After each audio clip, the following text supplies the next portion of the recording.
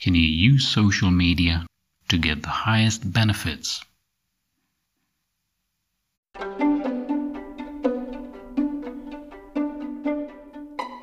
Hi, thanks for listening. Hope you're well. This is PD at the Art of Self-Development. This podcast is for everyone who's interested in psychology, motivation, people skills, and other areas in which we can develop who we are for ourselves and for the people around us.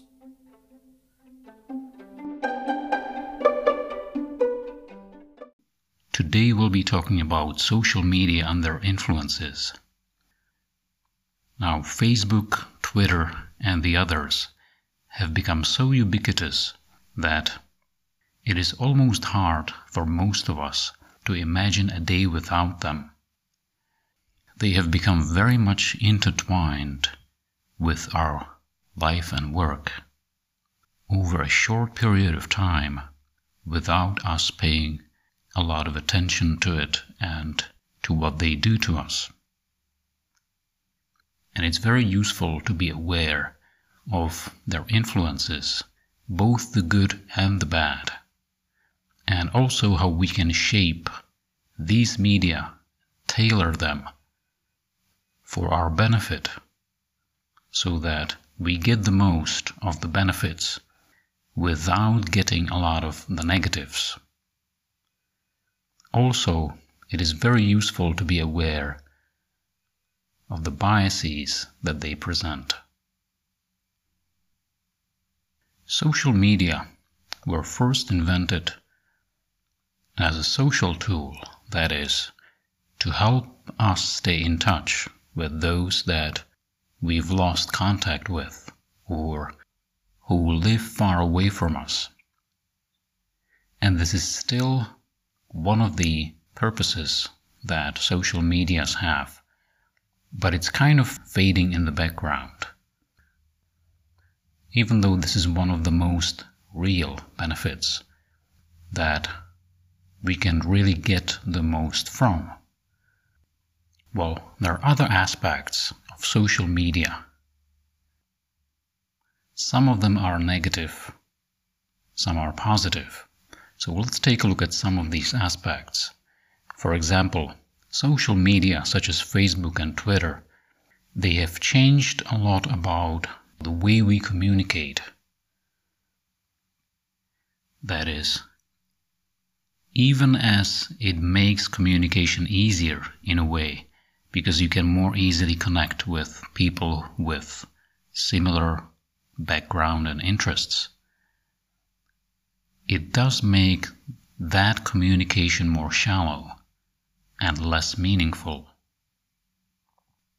We have a tendency these days to make quick connections without a lot of meaning. And there are studies that show that young people today become more depressed the more they use social media, and that they find it increasingly more difficult to connect with people face to face. This gets amplified with the time that we spend on social media. And as Facebook and social media in general are becoming more and more ubiquitous, it is becoming more difficult to find different ways of communicating or avoiding social media, which is something that some people are actually trying to do these days. There have been several waves of people trying to quit social media, quit Facebook, and they found that it's not very easy to wean yourself out of its influence, and it's very much like quitting smoking or using another drug. Using social media unchecked can become very addictive, which you can easily verify if you stop using it for a few days. If you're like me, you can become more than a little nervous. But then again, if you do it for a while, on some sort of a retreat, for example, you will see that you can do just fine, and that it's almost a hassle to return back to it. So it is useful to be aware of the addictive and habit-forming qualities of social media. Also about the ways it can shape our worldview as it becomes more and more replete with conspiracy theories and clickbait. Another thing that can be quite distractive is what we sometimes call FOMO, or the fear of missing out, which is what we easily can get when we look at other people's profiles and their timelines.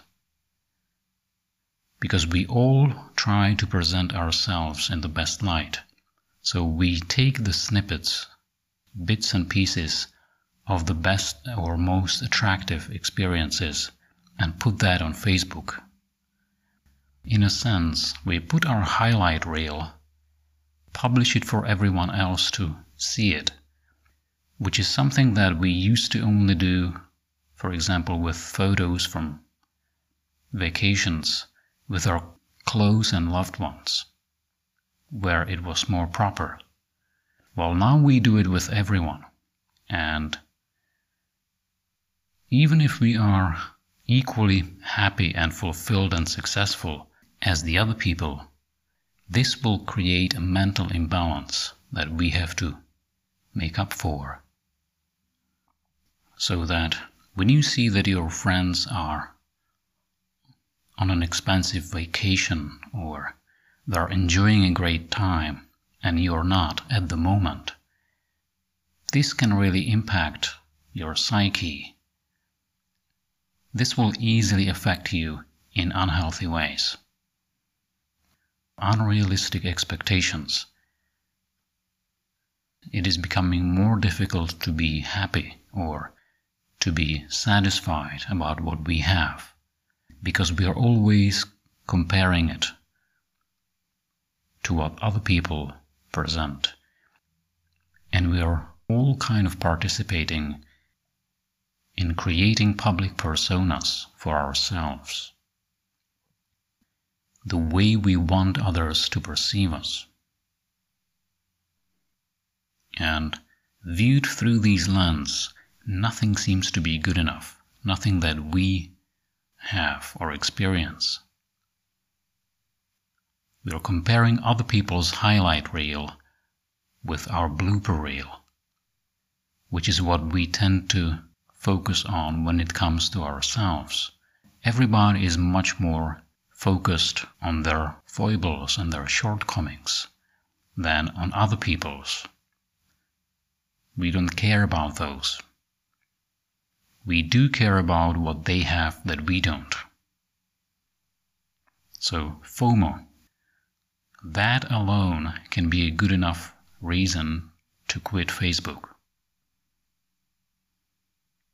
Now, do we need to quit, or do we have good enough tools to work with adjusting these social media to serve us, to benefit us more than they take away?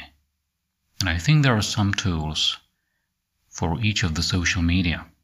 For example, I tend to use Facebook daily more than I should, but a little trick that I use is I always try to downplay what other people post in favor of things like special interest groups that I'm a member of that add to my life and enjoyment, such as interesting events in the vicinity.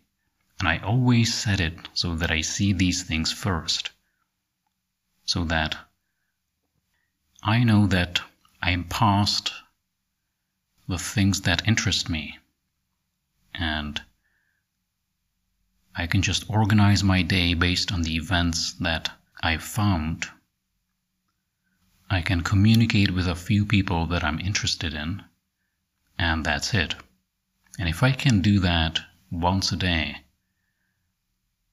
it can be very beneficial to me, because I can get a lot of useful and interesting information that I otherwise wouldn't get.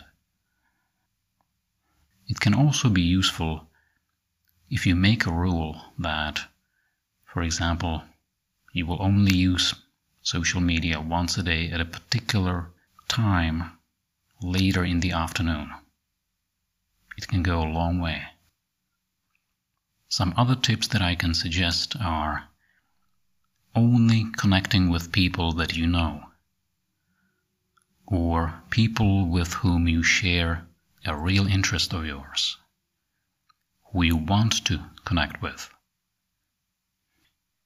So if you use these tips and others, you can actually make use of social media the way it was originally intended, before the whole thing got hijacked by bots, politics, and advertisement. And you can actually use it to supercharge your real life events and real life relationships. So think about these tips and which you can use to enhance your social media. And if you find something that I haven't mentioned, let me know. There are some things about social media that we need to be especially careful about and especially aware of. Things like confirmation bias, the natural bias that we have hardwired in our brains to look for evidence for what we already believe. This will only be aided by various biases in the machine, in the social media, that will readily figure out what you're interested in as a user and will start feeding you similar content, because this is what you're already interested in, and this is where your opinions can be strengthened and shaped, and which can lead to selling you stuff.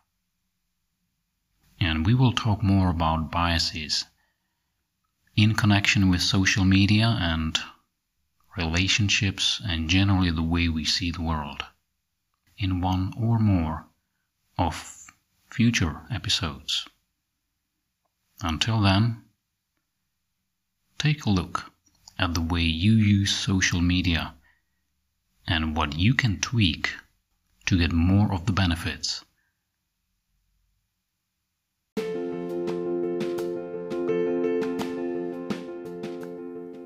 You are the sum total of your thoughts. Your thoughts create pictures which lead to your actions. Your actions create habits. Your habits create who you are. Who you are, in turn, determines what you can do. Thank you for listening to this episode of The Art of Self-Development. If you think you got some value out of this episode, or you know someone you think might benefit from this podcast, tell your friends. If you have any questions, comments, or insights, write me at pdartofsd@gmail.com. Keep doing your part to enrich your life, and through your actions, leave the world better than you found it.